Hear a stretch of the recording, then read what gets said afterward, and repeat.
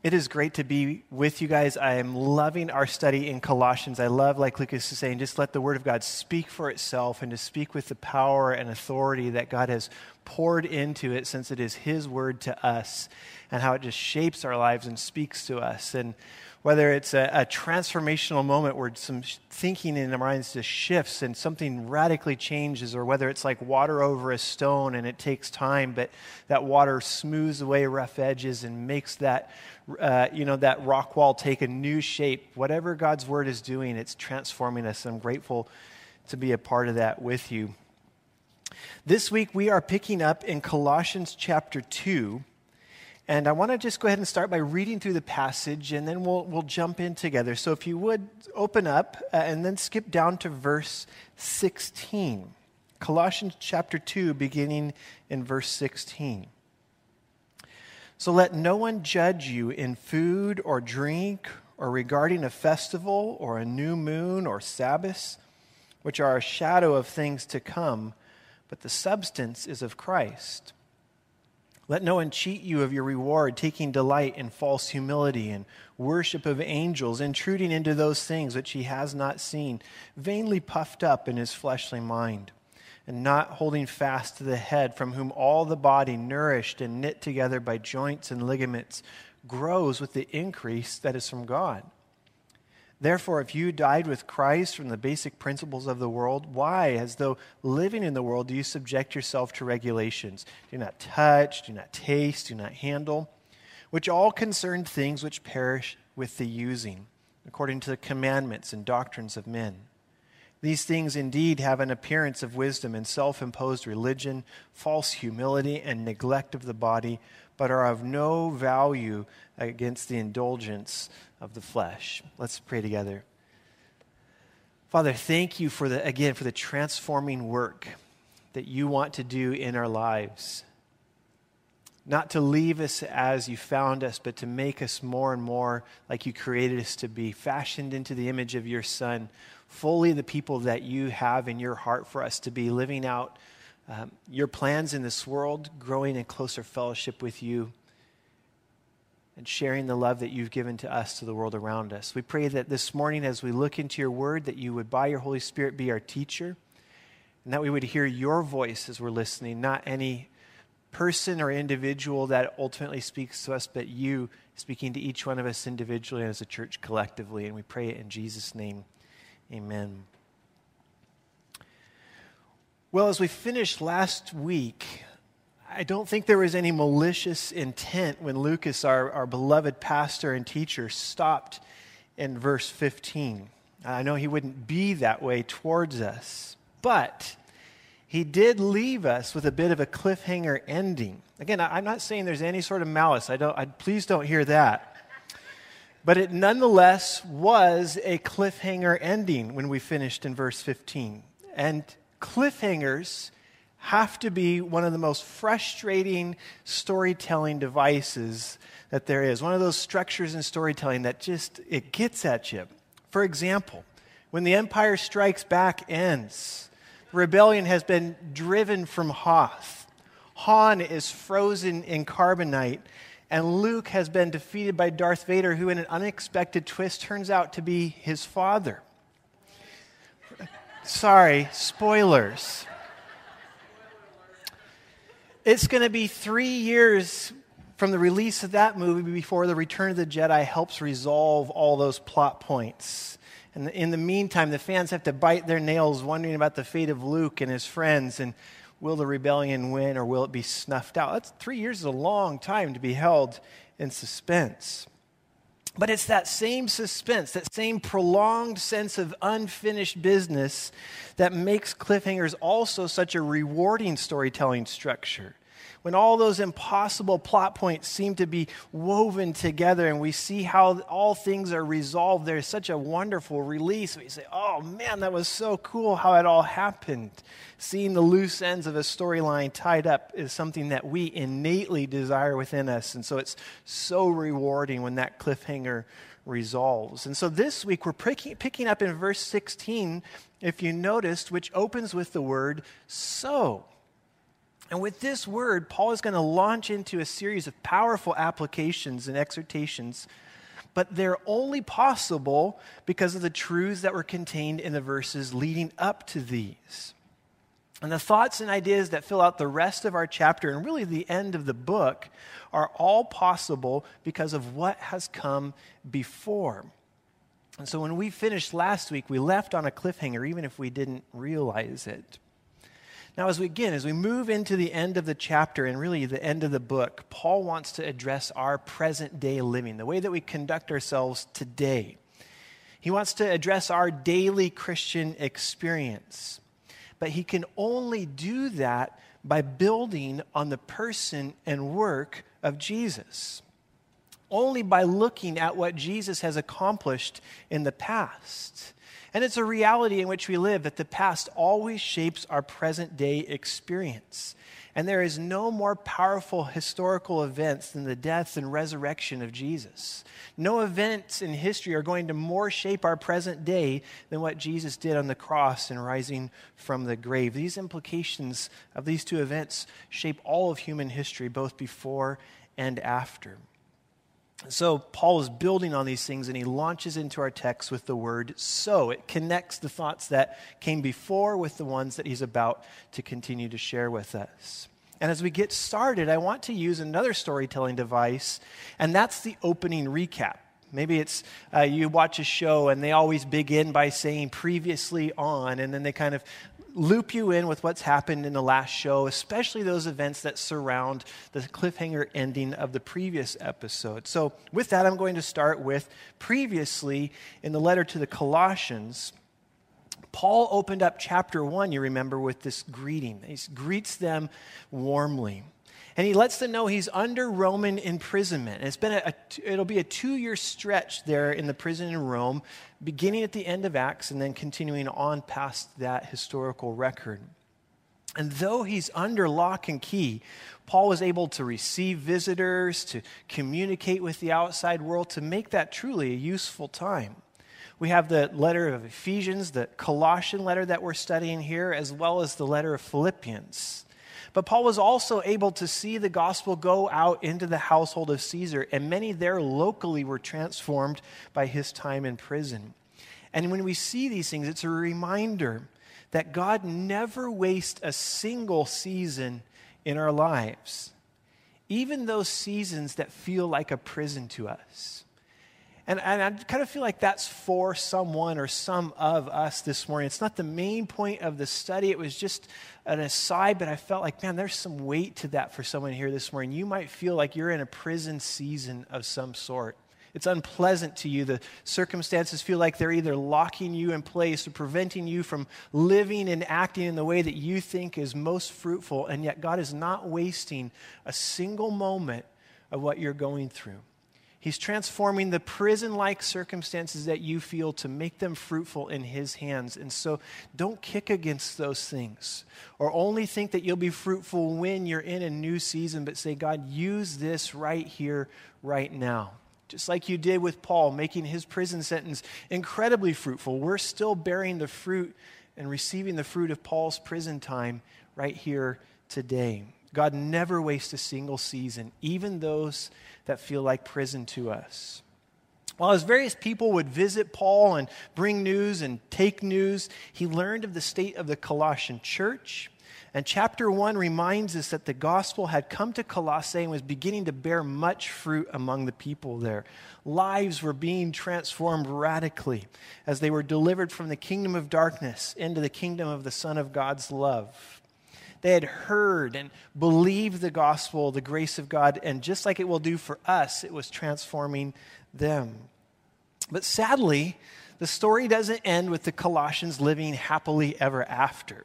In chapter 2, we really begin to sense the deep conflict and the deep concern that Paul had for these believers.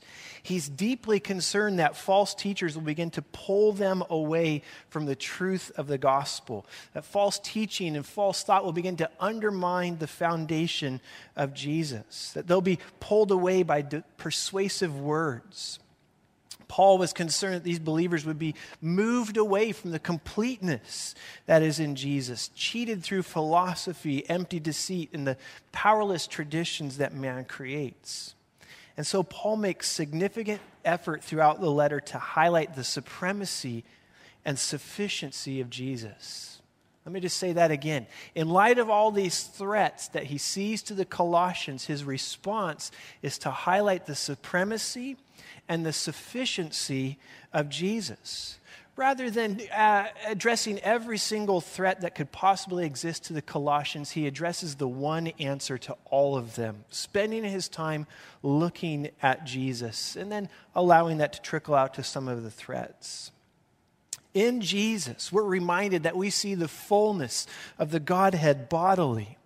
Jesus, God in the flesh, the very visible image of the invisible God. When we see Jesus, we are seeing God among us. We see the Father. To quote the Christmas song, veiled in flesh, the Godhead see. Hail, incarnate deity. When we see Jesus, we are seeing God among us. And since Jesus is who he is, we are then complete in him. Because he is who he is, we now have a standing, a completeness in him. All we need is him. And the beat of this message has been building and building and building across these last couple chapters until it crescendos in verses 11 through 15, chapter 2. And last week, Lucas did a wonderful job at explaining and communicating the multifaceted work of Jesus, showing from all these different angles what God has done for us through Jesus. He also did a wonderful job of communicating not just the value of these things, but the excitement about them. These things are incredible. These aren't just dry, dusty truths to sit on the page dead and dull. These things stir our hearts and minds as we think on them. To think on these is to respond, God, you are so good. Who am I that you are mindful of me? My soul magnifies you, Lord, and my spirit rejoices in you, God, my Savior. To read these truths stirs us. And so we are complete in him, and he is all in all. And that's where the cliffhanger came, right? Because we stopped there, which is good. It's good to have this elevated view of Jesus, but it's like we left our hero or heroine launching off of a cliff, and then the credits roll. And now we're opening up and Paul is saying, here's the rest of the story. Here's where they grab hold of the helicopter or whatever it is that the story resolves. We continue. So Paul says, so then, in light of what Jesus has done, in light of who he is, let no one judge you in food or drink or regarding a festival or a new moon or Sabbath, which are shadows of things to come, but the substance is of Christ. We left off with a high view of Jesus last week, but Paul had more yet to say. He wasn't done making his point when we closed last week. And beginning here in verse 16, he begins to apply those wonderful truths to our daily living.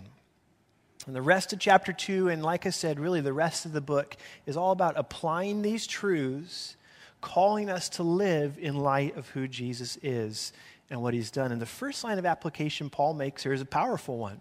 And it's aimed specifically at some of the ideas that were creeping into the Colossian church.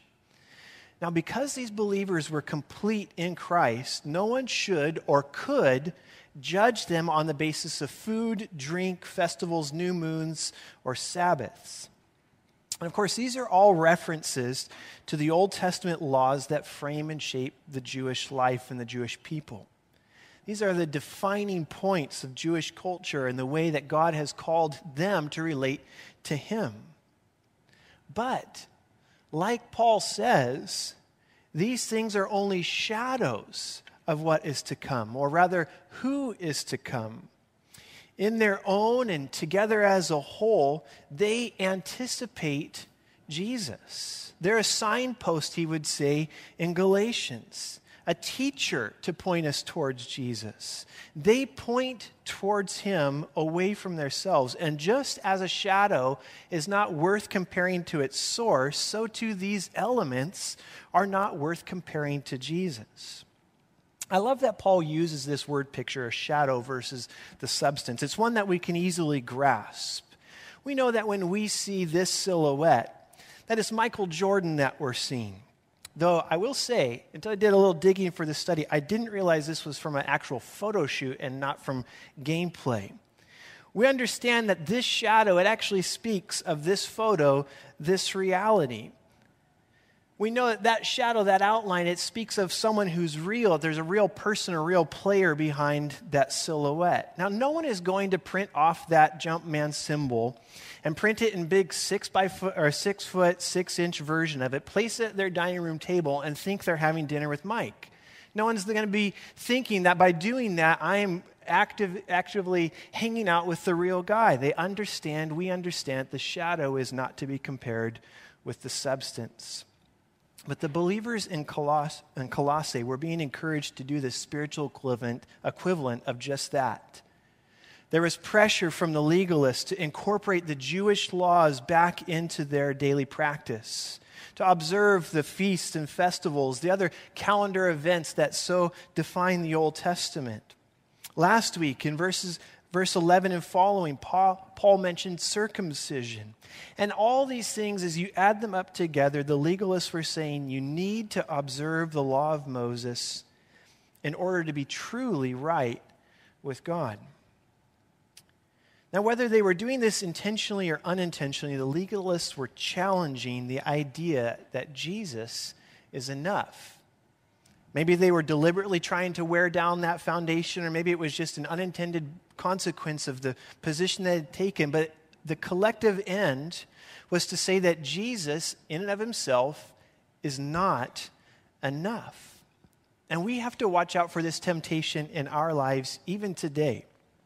Now, at the risk of stating something that probably and hopefully many of us already understand, let me just say it plainly. Jesus is enough. Okay, period. End of sentence. Jesus is enough. You do not need to keep any religious system, whether it's Jewish or otherwise, in order to have a righteousness before God. As verses 9 and 10 say, in Jesus dwells the fullness of the Godhead bodily, and we are complete in him. He's enough. No one is saved by keeping the law of Moses. Salvation is by Jesus and Jesus alone. Solo Christo, the church has fought for over the ages. You do not need to observe a dietary framework, to follow the feasts and the other calendar events, to have circumcision or any other aspect of the law of Moses in order to be saved and have a right standing before God. When God handed those things down at Mount Sinai, he was giving his people a silhouette of Jesus. He was showing them the shadow. These things couldn't actually save them. They only pointed the people towards the one who could. They helped give more shape and more definition to the faith of God's people, but they could never save God's people. And they're still unable to save. The New Testament fights the battle against legalism in so many places. We see it in Acts 15, there in the early church. The battle against legalism is the main theme and thrust behind the book of Galatians. In Galatians 4:9, Paul will say that the law is weak and beggarly compared to the power that's in Jesus. It's a significant part of the book of Hebrews. The writer of Hebrew reasons with us that the law was never able to save, that the very fact that the sacrifice is repeated over and over and over again said that they're insufficient. Because why do you need to have a sacrifice again next year, next month, or even next week if today's sacrifice can actually remove your sin? The repetition of the sacrificial system spoke to its inadequacy to save us. Please hear me in this. You do not need to keep the law of Moses in order to be saved. Now, there might be wonderful insights into God's plans. We might gain great depth of understanding that the foundation of what Christianity is built upon. We may grow in our understanding of the Scriptures by understanding the Old Testament and looking at these things, but there is no salvation to be had in the law of Moses. You do not need them in order to be saved. And like Paul says here, don't let anyone judge you in this way. Don't let anyone put that on you. Now, I think, however, there's a little bit of value in abstracting this a bit.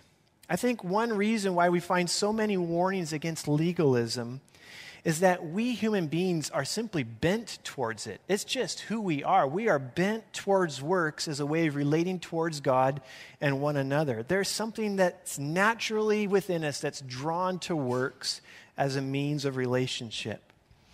And if you're anything like me, you're not at all tempted to go under the law of Moses and to use it as a means of relating to God. I am not in any way, shape, or form interested in adapting a kosher diet. It's just not going to happen. I'm too lazy to observe a bunch of feasts that are on the Jewish calendar. And I'm certainly not going to start sacrificing things in my backyard. So I'm safe from legalism, right? I don't have to worry about this. I'm not going to go back to those things. Sadly, I'm not safe from legalism, and you're not safe from legalism either, even if you're not tempted to use the Jewish system of relating to God. The subtle traps that appeal to me, and perhaps to you as well, are how am I doing on my church attendance? I relate to God on, man, I've been really hitting my Sunday mornings. I'm doing pretty good. Or maybe I use how I'm doing as a husband, or how I'm doing as a dad, or an employee as my metric of how I'm doing with God. Did I have quiet time this morning? And if so, how long did I read and how long did I pray? That's how I relate to God. Did I get angry at my wife, my kids, or the crazy nuts on the road who make my drive to the office a battlefield, look like a scene from Mad Max or something like that? Is that what I use to relate to God?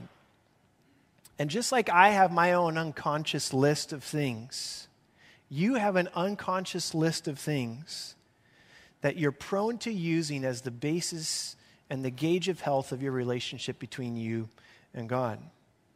The problem with legalism isn't just found in the law of Moses. Rather, it's found in our fallen sin nature. The problem isn't the law, it's us. We're just naturally inclined to relate to God on the basis of our works. And because the problem is within us and not just some external thing, we need to constantly guard against legalism and the way it creeps in saying you're righteous before God because you did these things and didn't do these things. We have to constantly remind ourselves that Jesus is sufficient and I'm complete in Him. If the New Testament can call the law of Moses weak and beggarly, how much more so church attendance as a means of relating to God? If the God-given sacrifices of the Old Testament are insufficient to save, how much more so my silly efforts to make myself righteous before God? Paul is once again warning us against legalism. We can't let anyone judge us on the basis of these things. We can't let anyone pressure us or beguile us into thinking that there's confidence that we should have in these things, and that includes us. No one outside of us, and not the internal monologue that runs within us. So as we sit here today, I would imagine that our greatest threat is not so much people speaking from the outside, but that our greatest threat regarding legalism actually comes from within. And so guard your heart. Guard your mind.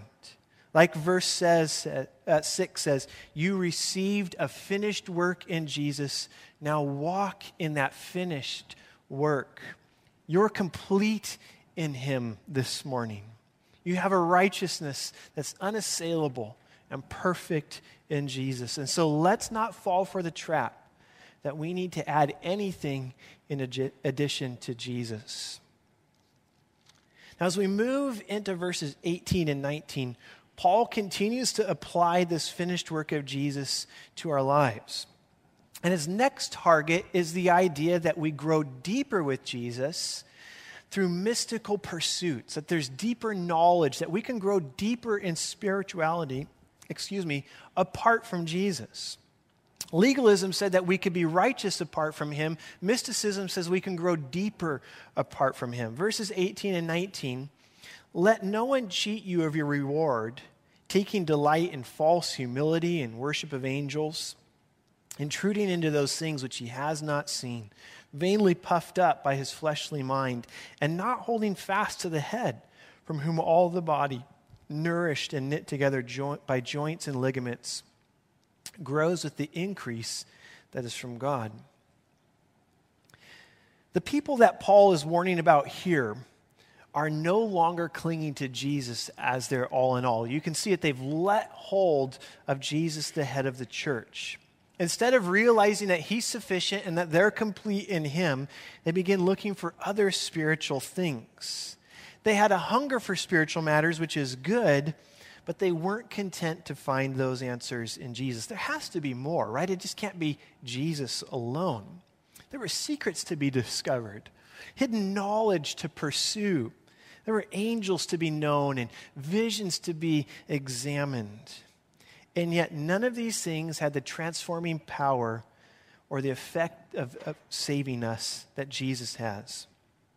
Again, these folks were no longer abiding in Jesus as the head. And as a result, none of the life-giving, transforming power was showing up in their lives. But sadly, their sales pitch of a deeper spirituality, of better insights, of hidden knowledge, it was appealing to the Colossians.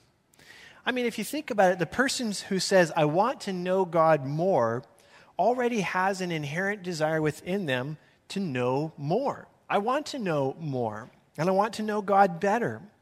But when we forget that Jesus is sufficient and that we're complete in him, we're taking that appetite to other places. And sadly, when we think that we need more than what we have in Jesus, like Paul says, we begin to cheat ourselves, or we allow others to cheat us. Either way, we lose the reward that Paul speaks of at the beginning of verse 18.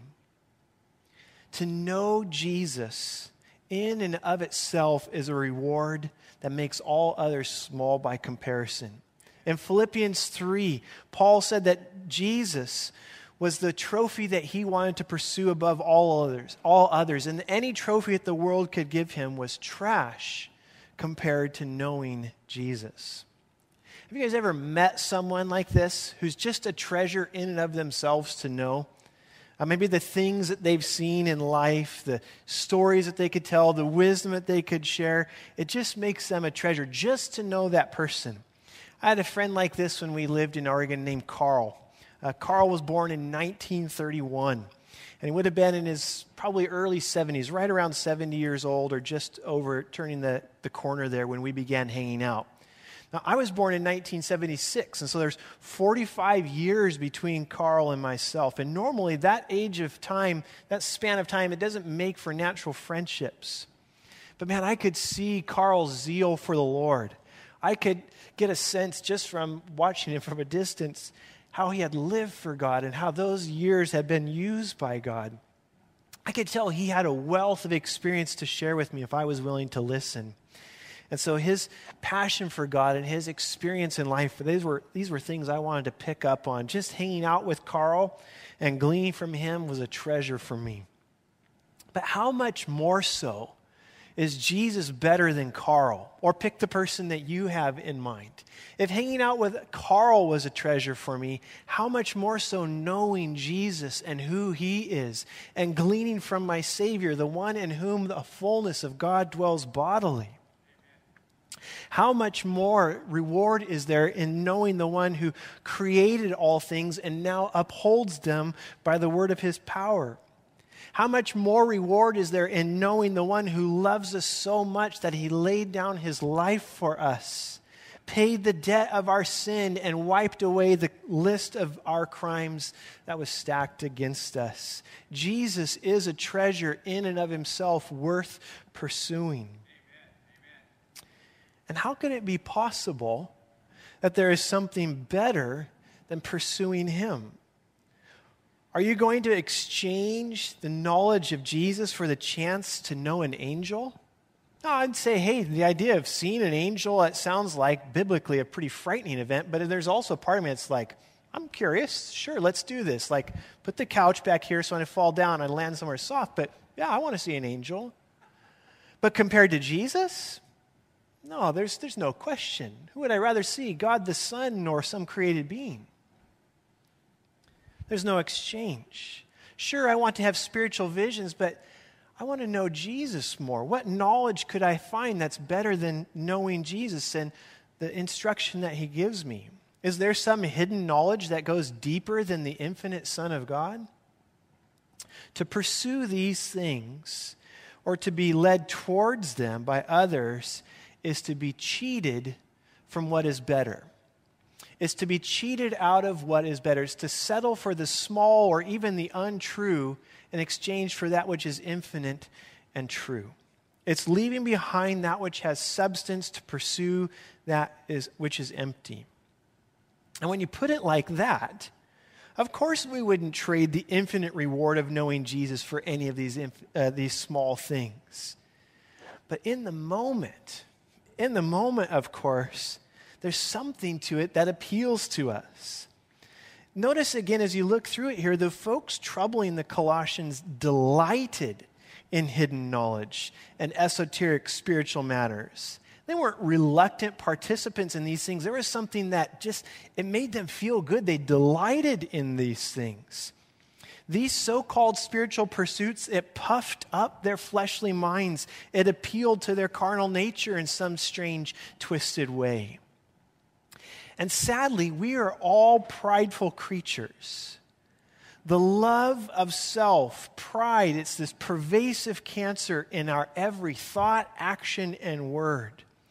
And so things that appeal to our pride naturally appeal to us. And there's always going to be something appealing to the sales pitch that offers to puff up our fleshly minds. Jason, you can go deeper.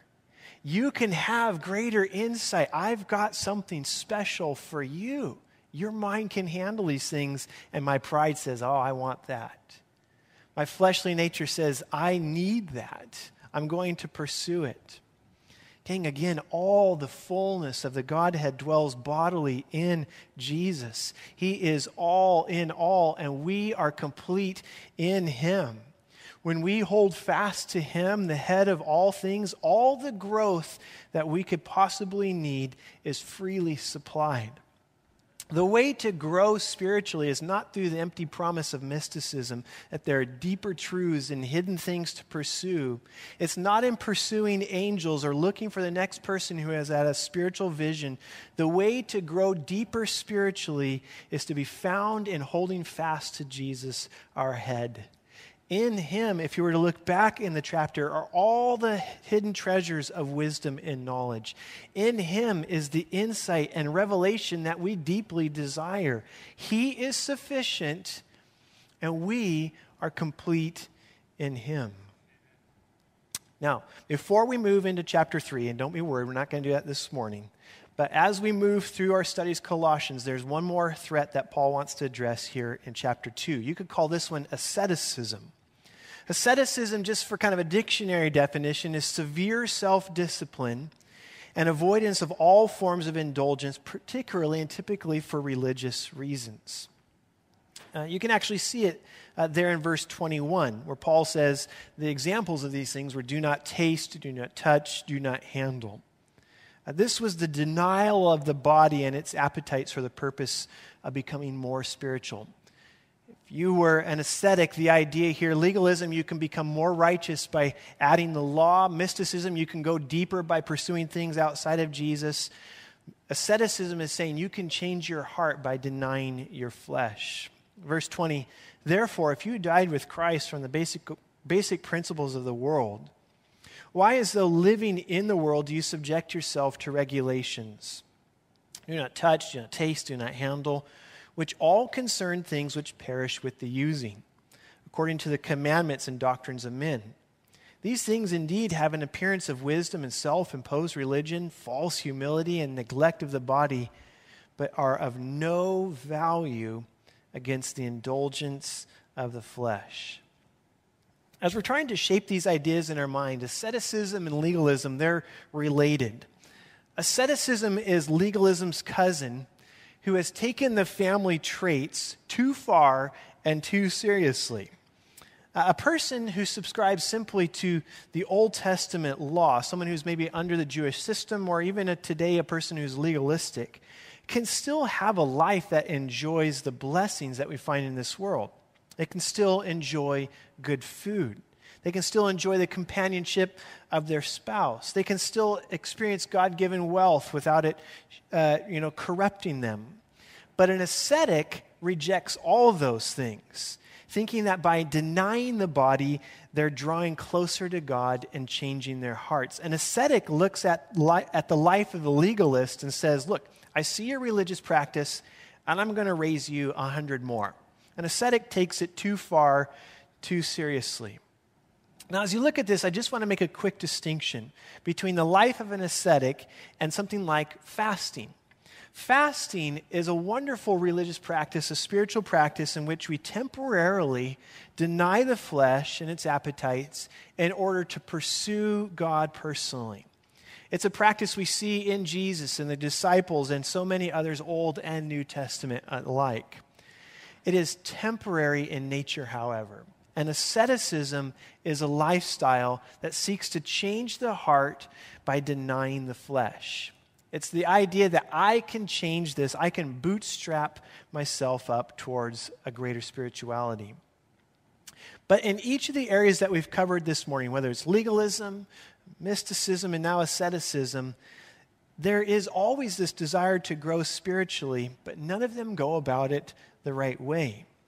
We saw that legalism, it tries to provide a righteousness by following rules when we have a perfect and unassailable righteousness from Jesus.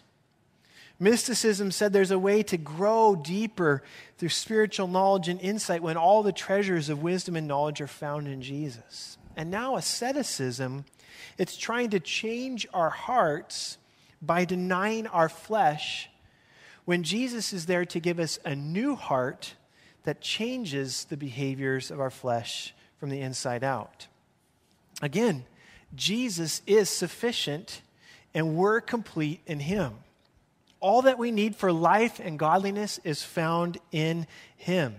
And to look for these things, whether it's righteousness or spiritual depth or transformation outside of Him, is to leave what is real for that which cannot deliver. And look again at how Paul dismantles asceticism. In verse 22, he reminds us that asceticism focuses on the things which are temporary, things which perish, in the thought that somehow it's going to affect and impact the eternal. He says that it's the teachings and traditions of men foolishly thinking that we can tell God how we're going to approach Him. And lastly, in verse 23, asceticism has no actual ability to change our fallen nature. I mean, what a statement, what a dismantling of this train of thought. The last sentence of chapter 2, there are no value against the indulgence of the flesh. Now, this way of thinking, this self-discipline, it might be well-intended. Deny the flesh in order to draw near to God, but it has it all backwards. Let me just say that again. It may have the right idea, deny the flesh in order to draw near to God, but it has it backwards. The desire to stamp out our sinful desires that live within our flesh is one that we should all have. We should all desire to be more holy today than we were yesterday and continuing on. That's a good thing. In fact, Paul is going to talk a lot about that as he gets into chapter 3 and following. He's going to tell us to put off and put to death the deeds of the flesh. Paul is not against a holy life or seeing sinful desires stamped out. But do you notice in your book of Colossians which chapters come first? Chapters 3 and 4 or chapters 1 and 2? Anyone? Chapters 1 and 2, right? At least in my Bible. It's the chapters that contain the worth and wonder of Jesus that come before how we live. The chapters that point out how high Jesus is and how sufficient He is come before the ones that tell us to put off and put to death the things of the flesh. Chapters 3 and 4, the chapters that contain a transformed life, come after this wonderful discussion of Jesus. Paul will never get this order inverted, and we shouldn't either. The order is always important. Before Paul ever tells us how to address the issues of our flesh, he always shows us how Jesus addresses the issues of our heart. Before Paul tells us to do anything, Paul tells us what Jesus has done. He tells us that Jesus is sufficient and that we are complete in him. Chapters 1 and 2 always come before chapters 3 and 4. It's not rocket surgery, people. Do you guys know there's a word for that? When you mix a metaphor, it's called a malaphor.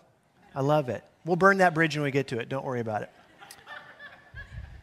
You know, the tricky bit of these ideas, that drawing near to God and changing our flesh, is that they're related. They're connected. There's a correlation and a connection between these two.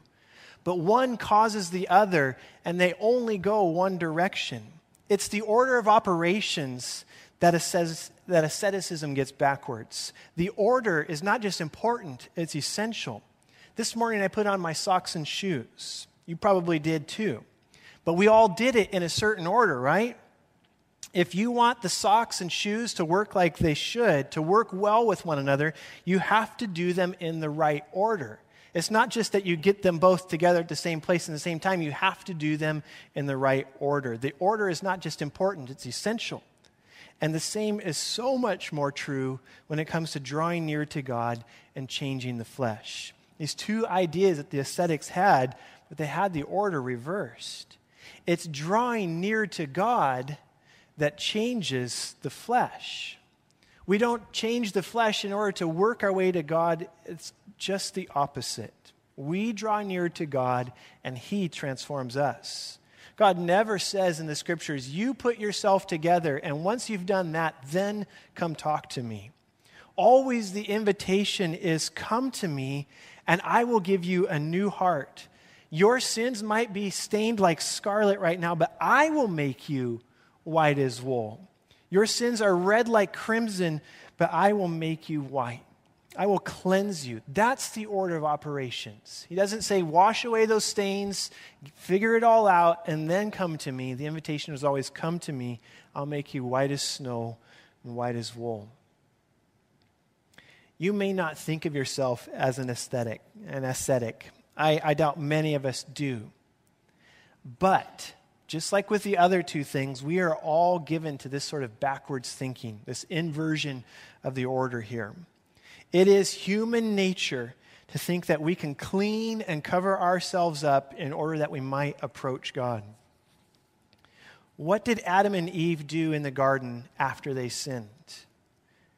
They made coverings for their nakedness, right? They made these fig leaf outfits. They thought, we'll do this so that when God comes to walk in the garden with us, we'll be approachable by him. We'll be presentable to him. We'll cover this up. We'll do it.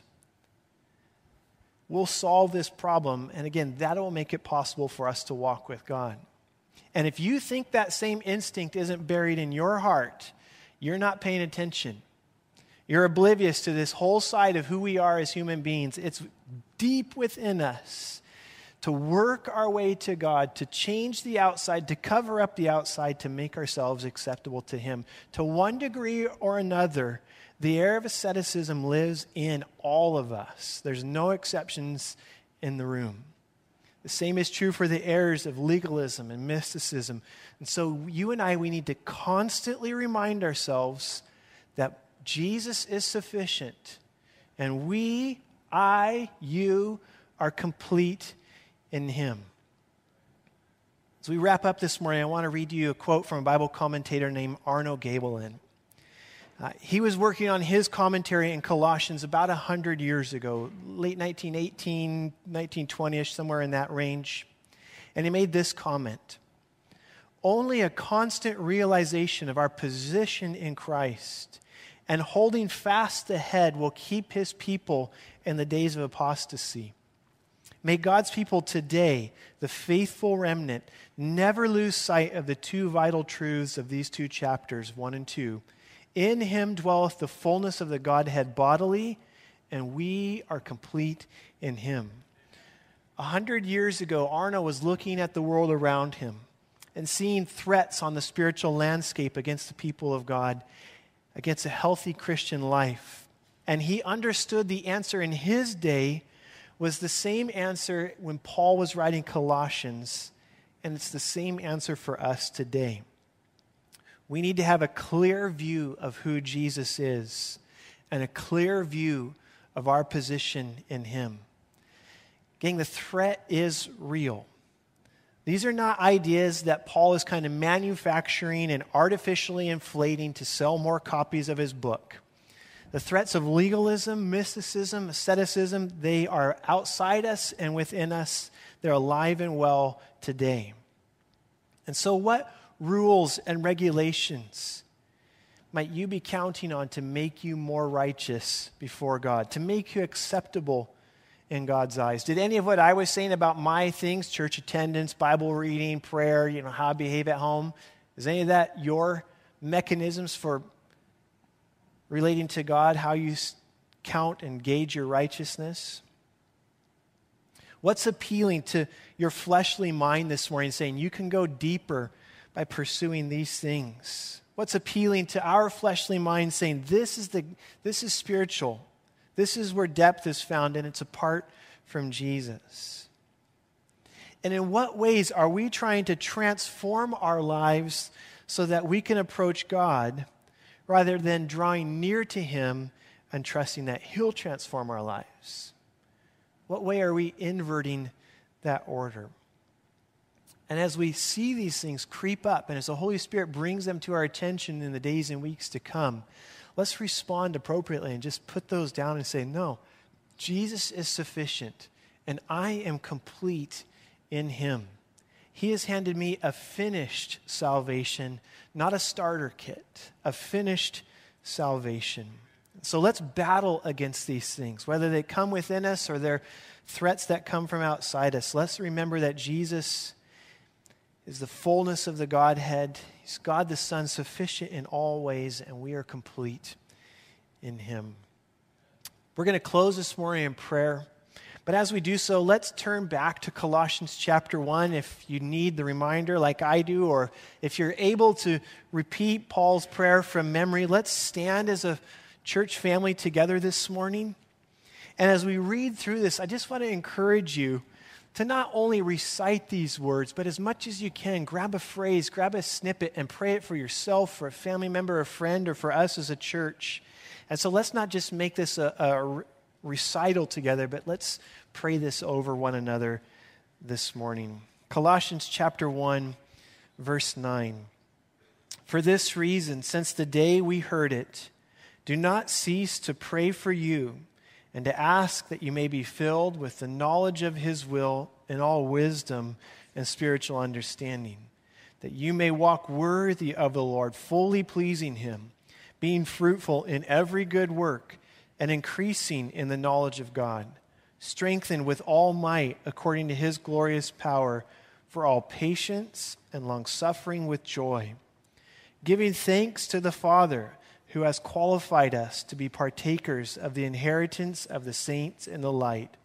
He has delivered us from the power of darkness and conveyed us into the kingdom of the Son of his love, in whom we have redemption through his blood, the forgiveness of sins.